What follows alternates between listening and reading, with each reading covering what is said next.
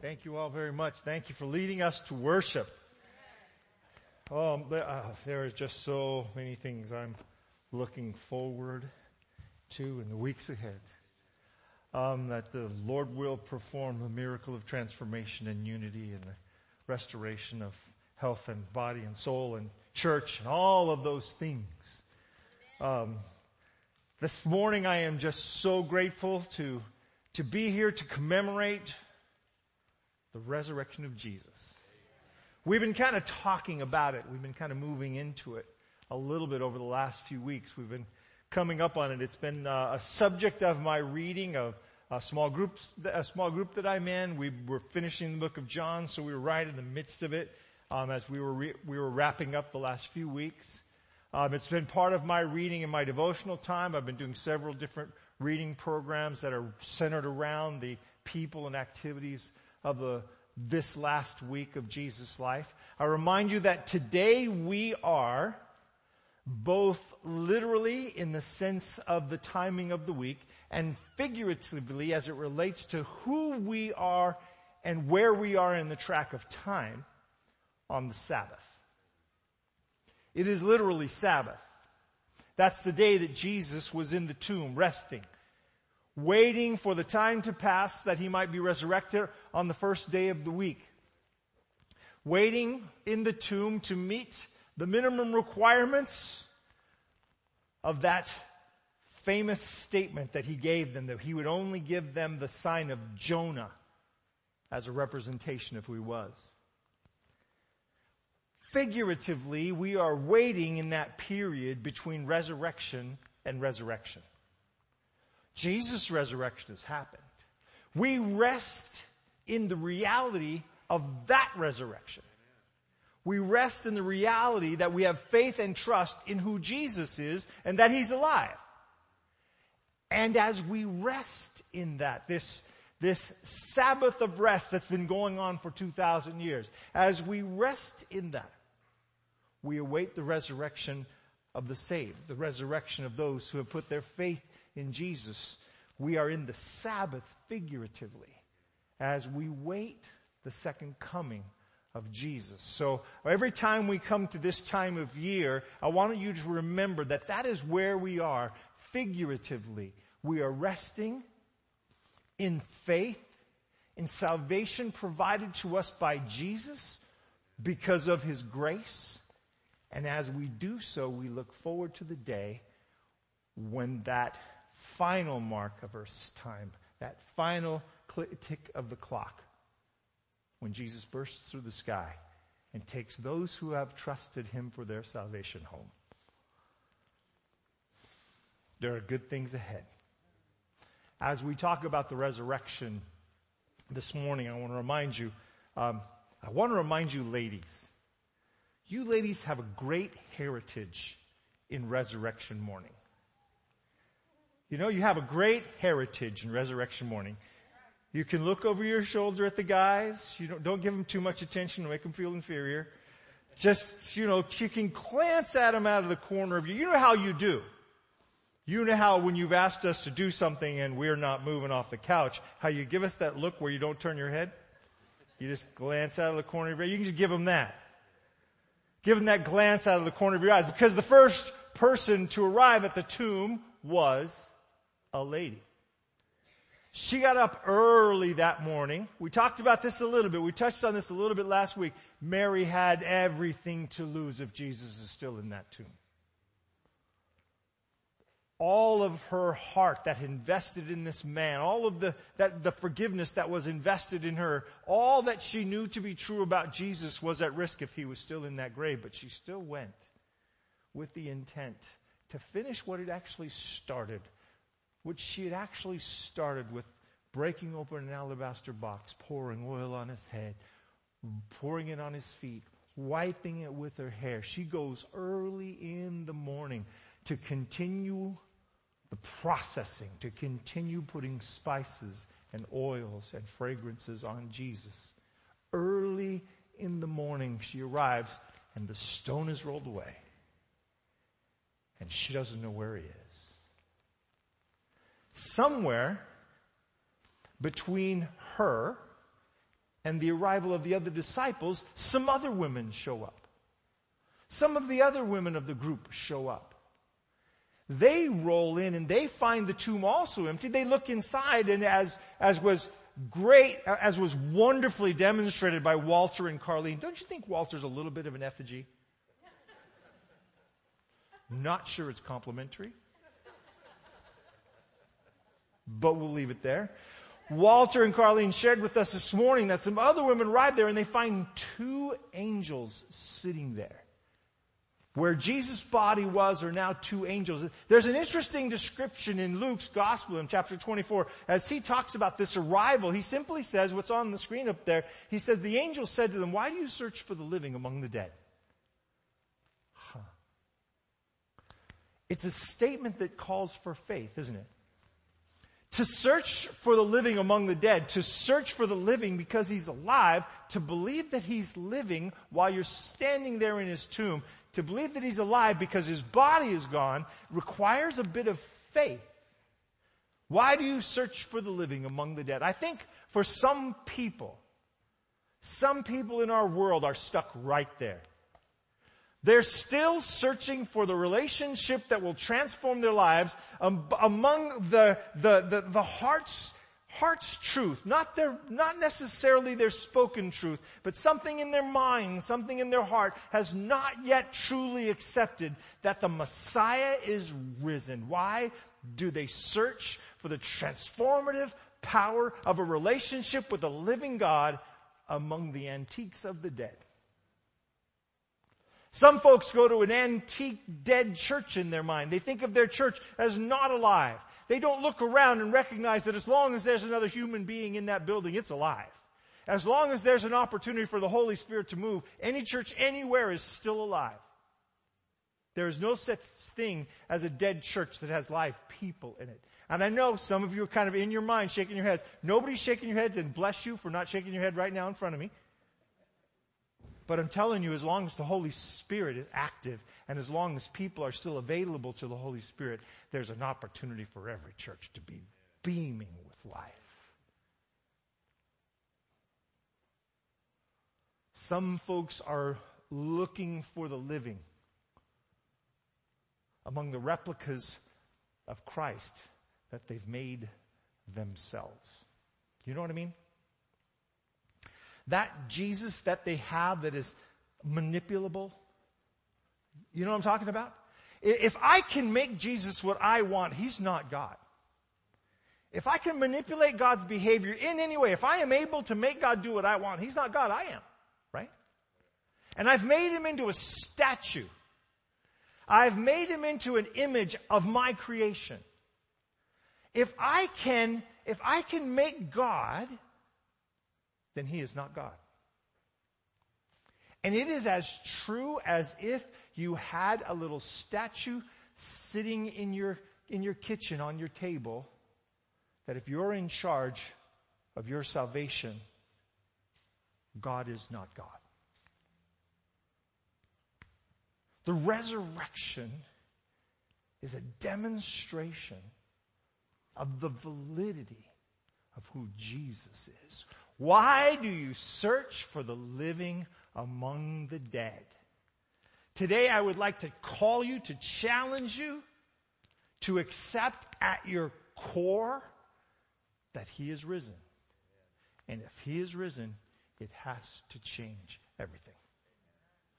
If he is alive, it has to change every other fact. So today I want to just talk to you a little bit about it. But I want to give you a couple of pictures. We've lived through a year that I'd like to just skip. We've lived through a year that I think I really like the way this little figure, that didn't work, guys. I might need your help. I'm not really sure why that happened that way. I can't see you enough to know if I need to be waved at. Do you wish you could do this? Just push the reset button and sort of reset the whole world. Just kind of walk up to the little green button and push it. You know, you can find reset hacks for almost anything. I went online and I just entered reset images. I got all the little buttons that you can't find on the backs of phones and on backs of other devices that you can stick a pin in or a pen in and make your thing reset. Hold this button for 3 seconds and your whatever will reset. Hold this button down for 10 seconds and your things will reset. And they were showing me where all these little buttons are hidden. I want a big giant red button. I want one that looks more like this. I want an easy to find reset button. Reset the globe. Crazy thing happened back in May, June. We were just 3 months into the whole crazy pandemic thing getting started. I was still thinking it'd be over by August. Tim was still telling me not a chance. Tim wins again. I should trust that guy more. Really should, especially when he's being pessimistic. There's a whole movement started last June called the Global Reset. That's creepy. If there's a Revelation 13 thing about to happen, it's these guys who are running it. When they saw this, they set a whole structure of things, like 40 things they want to change, called the Global Reset. This is a scary bunch of folks, but don't worry about them. I'll tell you about them when we get to Revelation 13 sometime this year. I'll tell you all about how scary this group is. But I just want this giant reset button set right across North America. Bam! Let me reset this thing.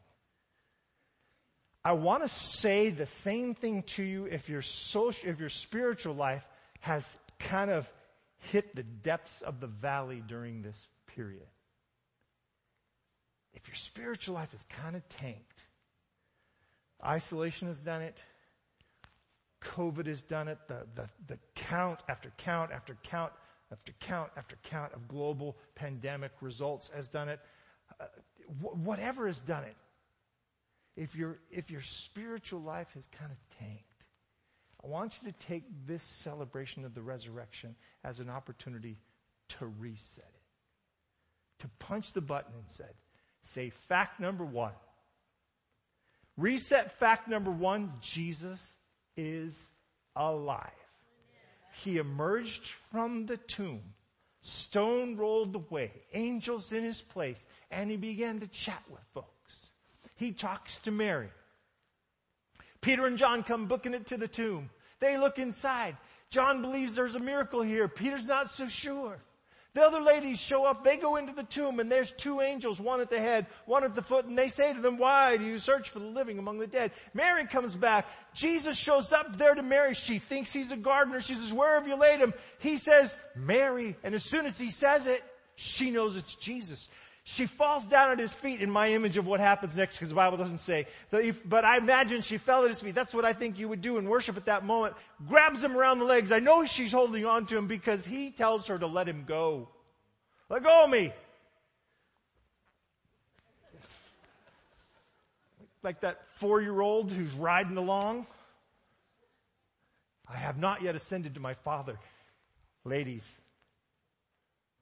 not only are you the first ones to see him, you're the first ones to touch the risen Jesus. I love that Mary Magdalene, the person on the lowest rung among the followers of Jesus, cast out 7 demons. That's pretty bad demonic possession. She was in the prostitution business. That'll put you pretty low in the ranks. She's a female. That already put her down the ladder. Here she is among this group of folks. She gets to see Jesus first. So cool. The restoration of the relationship that becomes factual. Because the cross of Jesus reset the wages of sin. So whatever happened before Jesus in Mary's life doesn't matter now. Whatever happened in my life before Jesus doesn't matter anymore. Whatever happened in your life before Jesus doesn't matter anymore. Do you believe it? Do you know it for sure? Or do you pull out your list of sins once in a while and give them a read? Do you sometimes pull out that one you think, oh, I don't know if that one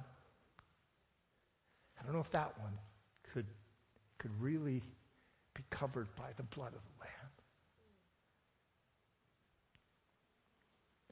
The fact of the resurrection is the fact for Mary, and it's the fact for you, and it's the fact for me. Sin is not our problem anymore. Faith is our only pursuit.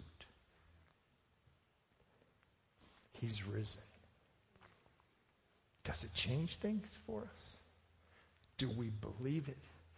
Is it true? Do we act like it? Mary Magdalene's life changes because the wages of sin have changed, because Jesus hit that reset button. He said, after this, wages of sin are paid for. You don't have to slaughter lambs anymore. When Jesus died, do you remember what happened? This tremendous statement. It was this public, effective statement. When Jesus dies, as Jesus breathes his last, the Bible records that as Jesus says it is finished, the veil of the temple is torn in two, ripped from the top to the bottom without anyone touching it. And the priest who is ready to kill the Passover lamb, for whatever reason, the earth shaking under his feet because of the earthquake, whatever reason, the knife slips and the lamb escapes. Why? Because God has said the lamb is no longer necessary. The Lamb of God has taken its place. John's prediction, there goes the Lamb of God, which takes away the sins of the world, meets its answer in Jesus. The description of man sacrificing animals, which apparently starts even in the garden, that ancient description of sacrificial systems, that ancient description that there will be a day when there will be a substitute for you, and this animal is to remind you of that upcoming substitute. The day has met its end. Type has met its antitype. This is no longer necessary. Animals don't need to pay a sacrificial, representative, blood-spilling event. God did.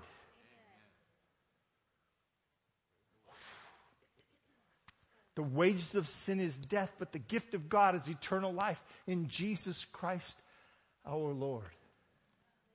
The wages of sin is death, but the gift of God is eternal life in Jesus Christ our Lord. From the resurrection to the moment on to eternity, your sins and mine gone.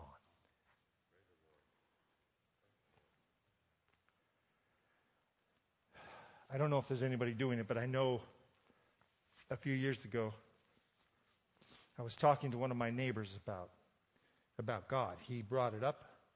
It's usually the best way to talk to your neighbor about God is when they bring it up.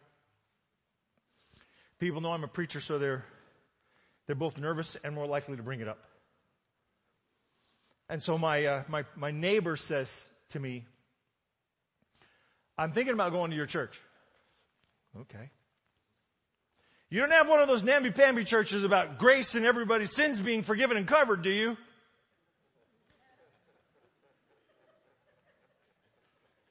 We do not have a namby-pamby church. I didn't answer any more of the question. Because of course we have a church that believes in the forgiveness of sins and the covering of God's grace. Because we believe what the Bible says, and that's what the Bible teaches.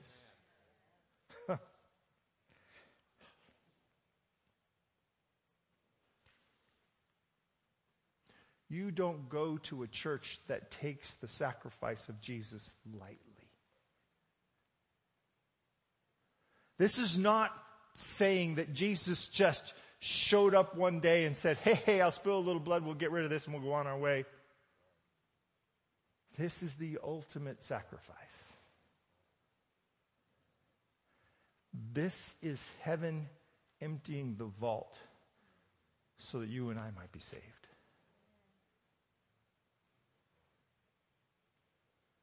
The wages of sin paid. Paid in full. The resurrection is the proof of the promise. You get it? Centuries before the first lamb gets sacrificed. My belief, there's no way to prove this scripturally.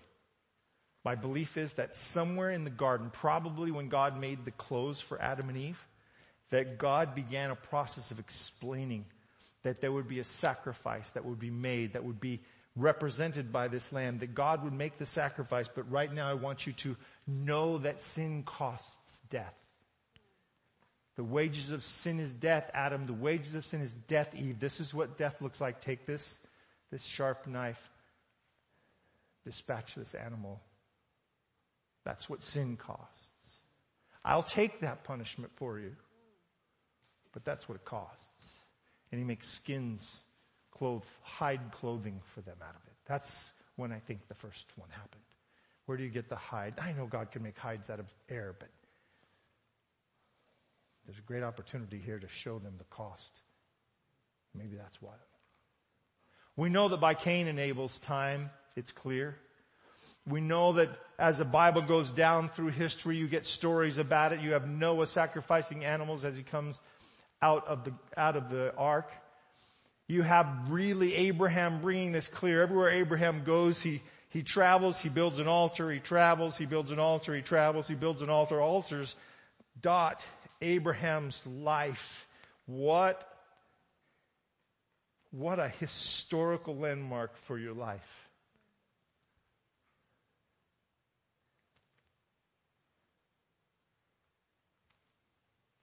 And each of those sacrifices was a reminder of a promise.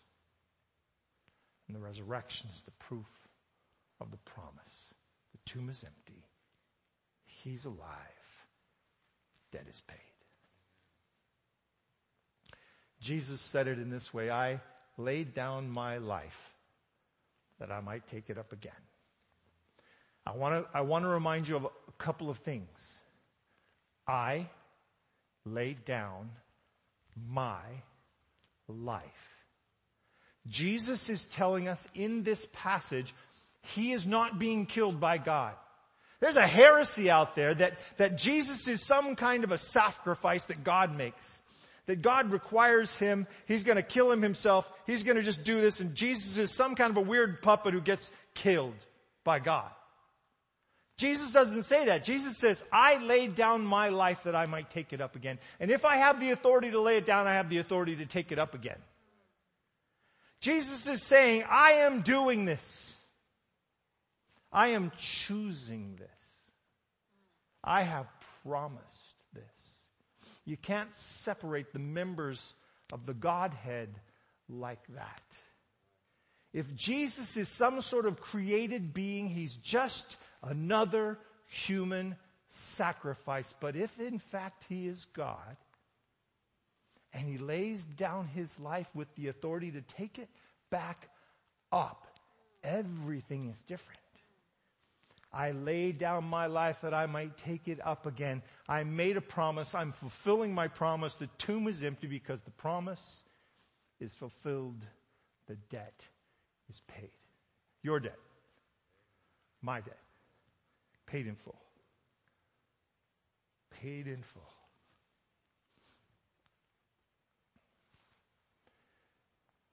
The resurrection is therefore proof that Jesus is God. Do you buy it? The resurrection is therefore proof that Jesus is God. Remember John 1, verse 1? In the beginning was the Word was with God, and the Word was God. If Jesus is the sacrifice of a human being, there's no resurrecting him without the actions of some outside force. Jesus said he had the authority to do this. And he did it. Because he was not just a human being. He was God in human flesh. Hebrews chapter 1, verse 3. Jesus is the exact replica of God in human flesh. When you are looking at Jesus, you are looking at God. You really need to filter all of your reading of the Old Testament through that verse, because you have a tendency, I have a tendency, humans have a tendency to separate Jesus from the Old Testament God. We have a tendency to say, Jesus, good guy, nice guy, loving, caring, wonderful guy. Old Testament God, some other mean guy. Not true. Not true. Same God. Same God. The resurrection of Jesus, under whatever crazy, wild authority God has in that space, is proof that he is in fact God. And that is pretty good news for the church. That is pretty good news for the church.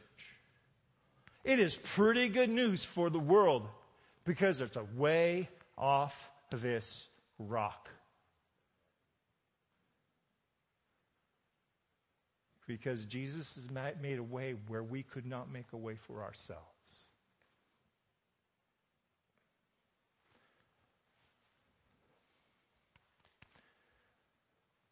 The resurrection is proof of the promise that the grave is not the end for you.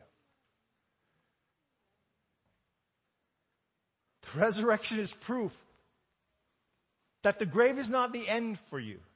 It's not the end for your loved ones. It's not the end for anyone who chooses to trust in the sacrifice of Jesus. It's not the end for anyone who chooses to believe that the sacrifice was made on their behalf. It's not the end for anyone who says, I don't want to follow my sins anymore, I want to follow you. It has been the process of the promise from the beginning that God has said to people, look, I want you to change the way life is going for you. I want you to get in line behind me and follow me, and I'll lead you home. That has been the promise of Christ all along. That has been the promise from the beginning, from the first sin. He will bruise your head, Satan. You will bruise his heel. Genesis chapter 3, verse 15, speaking to only two human beings, God says, I will destroy the father of lies, the one who initiated sin on the planet, the one who tricked you into following him. Just follow me. Just follow me. I realized this week, one of those devotionals I'm reading is about Peter. Thank you, Mike Peterson. Mike, Peter's son. The last thing Jesus says in John 22, the last thing recorded between Jesus and any of the disciples is as he's reinstating Peter. There's a little conversation about John, but as he's reinstating Peter, the last thing he says is what he said to him in the boat that day after the great haul of fish back at the beginning. He said, follow me. And the last thing he says when he reinstates him is follow me. What he said to Abraham when he took him out of the Ur of the Chaldees, he said, I know life is good for you here. You've got inside plumbing. You've got water running into your house. You got all kinds of awesome things here. But I want you to leave your home and follow me to a place that I will show you. It was just starting a relationship with God. All that is a description of how a relationship with God starts. Just get up from where you are and follow me. Repent means just to get up and go God's direction. It's just changing the direction of your life, just going in his direction. Wherever that direction might be, you're going this way. He says, let's go that way. You get up and you follow. That's all that it is. And you, as you walk behind him, as you follow behind him, the promise builds and the promise builds and your faith builds and it gets stronger. Remember the process. Faith grows as you obey. Faith grows as you obey. He says, try this, you try it, and your faith grows. Try this, you try it, and your faith grows. Try this, you blow it, and you go, uh-oh. And your faith shrinks, and you try it, and you succeed, and your faith grows. You see, the secret about this obedience thing is that it transforms you. It doesn't transform God. He accepted you when He gave His life for you. And when you accepted that, He promised you home, and He's walking you that way. In the process, He's trying to strengthen your faith in Him, trying to get you to trust Him more. And so He says, jump over this, and you go, that's easy. Okay, over you go. Okay, let me raise the bar a little bit for you. Try that, and you go over it, and you go, wow, that was a little harder, but that was good. And He raises the bar beyond your capacity. This is usually how it ends up after you've been following God for a little. He raises the bar beyond your capacity. You say, God, I've been along with you all this time, but that's more than I can do. And He says, but I can. Go ahead and try it. And you try it, and with His help you get over it, and your faith grows. So that's the call. The covering of His grace is not absence of transformation. The covering of His grace is the process of transformation. It's what affords you the mistakes that you will make during the transformation. Follow me and I'll lead you home. Just follow me. Come on. Repent means change your direction. Come after me. Just follow me. I'll get you there. Abraham wanders through the desert. He wanders around. He wanders around. He wanders around. He keeps questioning God, saying, I don't have any kids. How is this promise going to be fulfilled? I don't have any kids. How is this promise going to be? And God shows him, and He says, I trust you. And then He asks again, and He says, I'll show you. And he trusts Him. And He asks again, and he says, I'll show you. And he trusts Him. And each time he trusts Him, that trust is a reassurance to Abraham that his faith can still be placed even though he struggles with his doubts. And that's still true for you and for me. And so long as your faith is in Him, even as you are walking through it, and you're making some days and you're failing some days, so long as you're connected in it, you are covered always through the process. And the grave is not the end.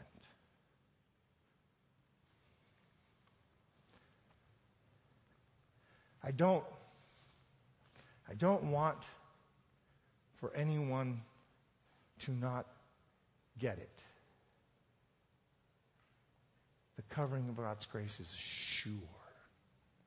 The challenge of God to grow you is also sure. But you shouldn't be afraid of it. It's empowered by Him, not by me, not by you. It's empowered by Him entirely. And in the following, death is gone as a fear for you. You don't ever have to worry about it. You don't ever have to be fearful of it. Paul put it in this way. No matter how bad the world gets, no matter how messy it gets for me, God is for us. Who can be against us? He who did not spare His own Son, but delivered Him up for us all, is still for us. The resurrection is the assurance of the promise that God is on your side in the process. He's trying to get His children home. He's trying to get them home. For by grace, that covering of God's grace, you have been saved through faith. And not of yourselves, it is a gift of God, not of works, lest any man should boast. I've talked to you about this a few times, maybe a few hundred. If this is your life before Jesus, and this is when you encounter Jesus, there is sin in your life that needs to be taken care of. And He says, if you will turn and follow me, I will take all that on. And He's swallowed up in the wages that He paid. You don't have to think about. In His death you are covered. His gift is given to you. The blood, the sacrifice of the cross, the promise of the resurrection is handed over to you. And the moment you say, God, I am not very strong, and I am not very good, and I'm not very capable, and I'm really shaky about this, and I know that I'm shaky, and I know that I'm problematic, and I know I'm a sinner, but if you'll take me, I'll go. He says, good. Done. I'll take it. And His covering of His grace. You know how life is, because the day after we accept Jesus, we're still facing sin, right? And you have life to live from there to whenever that ends, where Jesus comes. And you know that that's going to be speckled and decorated with our sins. We'll make progress and we'll fall back, and we'll make progress and we'll fall back, and we'll make progress and we'll fall back. No matter how many times you find yourself on your face having fallen again, His grace is still your covering. We are saved by the covering of His death. And much more, according to Romans chapter 5, much more after having been reconciled to God through the death of His Son, we are saved by His life. The life spent for you. The life invested for you. The record recorded for you. And the resurrection of that life.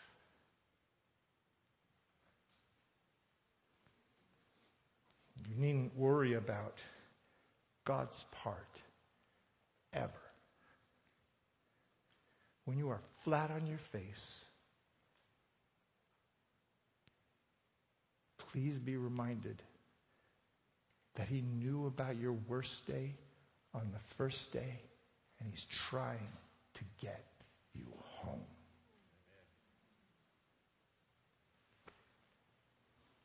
The resurrection is the assurance, the promise, the fulfillment of the promise of His covering and His grace. For we are God's workmanship, created in Christ Jesus. But get this last line in the right context. It was a gift given to you 100% free, because all gifts are 100% free. That grace is your covering through all of your life. From the time you accept Jesus to you die, it's covered. From the time you accepted Jesus to when you were born, it's covered. Your life is covered. Your name is written in the Lamb's Book of Life. You open Revelation chapter 20, you read, and it says, all who are found written in the Lamb's Book of Life are saved. Those who are not are lost, period. You wrote your names down. And He said, so long as you continue to follow me, you're in. You would have to decide not to follow me anymore. But don't drop that last phrase in as your payment. Pay really close attention for 30 seconds. It is really easy to believe that this is not a gift, it's a payment plan. And that so long as I keep making my payments, I'll get saved. Jesus made the only necessary payment.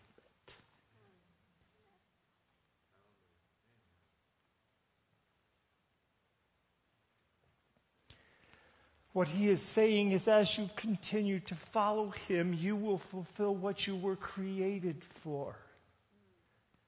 And you will be more like Jesus because you followed Jesus than you were when you weren't following Jesus. And anybody who's been following Jesus knows the truth of it in the practice of their own daily experience.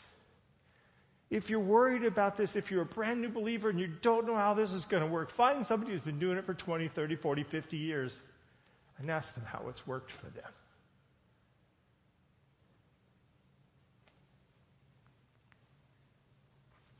The resurrection is the proof of the promises of God. One of the last things Jesus does before He breathes His last, He turns to a man desperate to have his horribly lived, messed up life covered. One of the last things Jesus does before He dies is turn to the desperate man next to Him who says, remember me when you come into your kingdom. And He doesn't give him a Bible study. He doesn't test his knowledge of what he's committing himself to.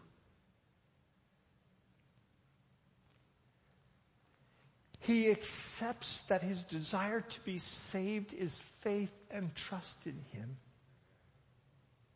And He says, if you will trust me, if that's your real desire, I promise you today, when both of us are going to die, I promise you today, when here we are, it looks like nothing is ever going to happen for us. I promise you today, when the odds are stacked against both of us, I promise you today, you will be with me in paradise. And the resurrection is the proof of that promise. I paid the wages for your sin, even the ones the Romans think are worthy of killing you.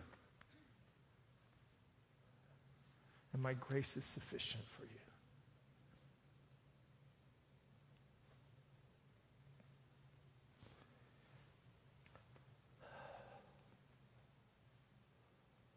Looking around to the people around him, Jesus has nothing but compassion for those who are lost.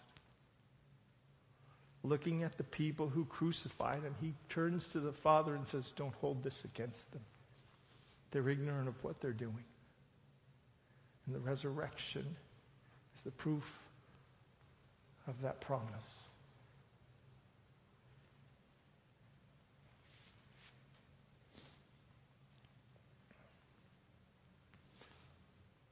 The tomb is empty. He is risen. The resurrection is, in fact, the proof of the validity of the story. If there is no resurrection, this is a fairy tale. If the resurrection is real, if the tomb is empty because Jesus walked out under his own power by his own authority, if the resurrection is true, it has to change the way we see, we live, and we understand our lives. I would ask you to do one more thing today. Is put yourself in the picture. It's not a story about a person long ago. It's not a story about the thief on the cross. It's not a story about your great Aunt Mabel. It's not a story about somebody else. Because as long as it's a story about somebody else, it doesn't transform the way we live. It doesn't transform the fear into faith. But if it's a story about you with your name in it, if it's true for you, if you can put your name in the story, then the resurrected Jesus changes everything.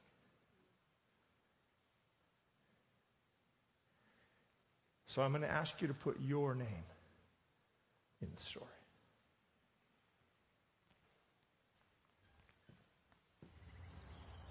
Early on Sunday morning, while it was still dark, Mary Magdalene went to the tomb and saw that the stone had been taken away from the entrance.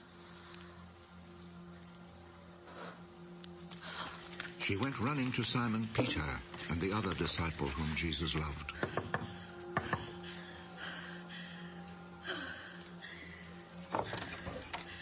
They have taken the Lord from the tomb, and we don't know where they have put him. Then Peter and the other disciple went to the tomb. The two of them were running, but the other disciple ran faster than Peter and reached the tomb first. He bent over and saw the linen cloths, but he did not go in. Behind him came Simon Peter, and he went straight into the tomb.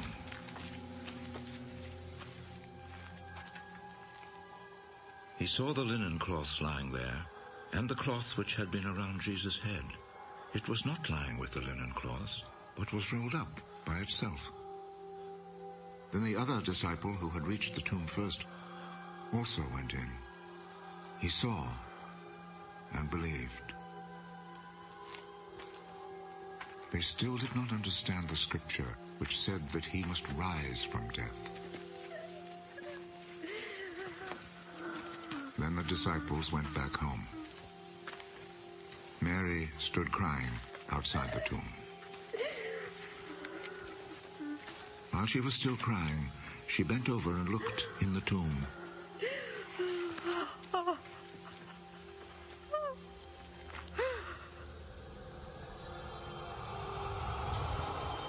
and saw two angels there, dressed in white, sitting where the body of Jesus had been, one at the head, the other at the feet.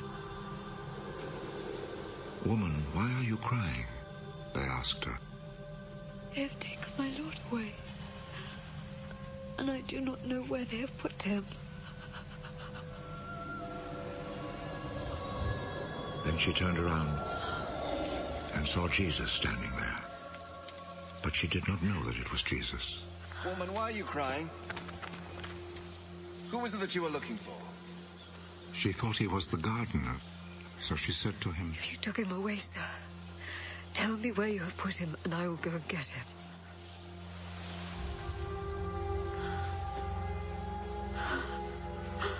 Mary. Father, we choose this morning to believe what you say about us, that we are your children, that we are redeemed, that we are covered by your blood, given the promissory note of the filling of the Holy Spirit, the assurance of the resurrection of mankind in your own. That you say our name is written in the Lamb's book of life. That's all that matters.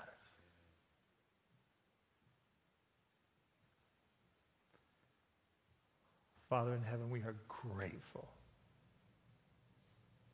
for the plan for our rescue.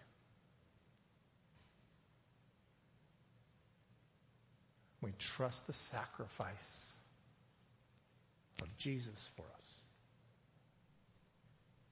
We choose the forgiveness and cleansing of our lives from sin.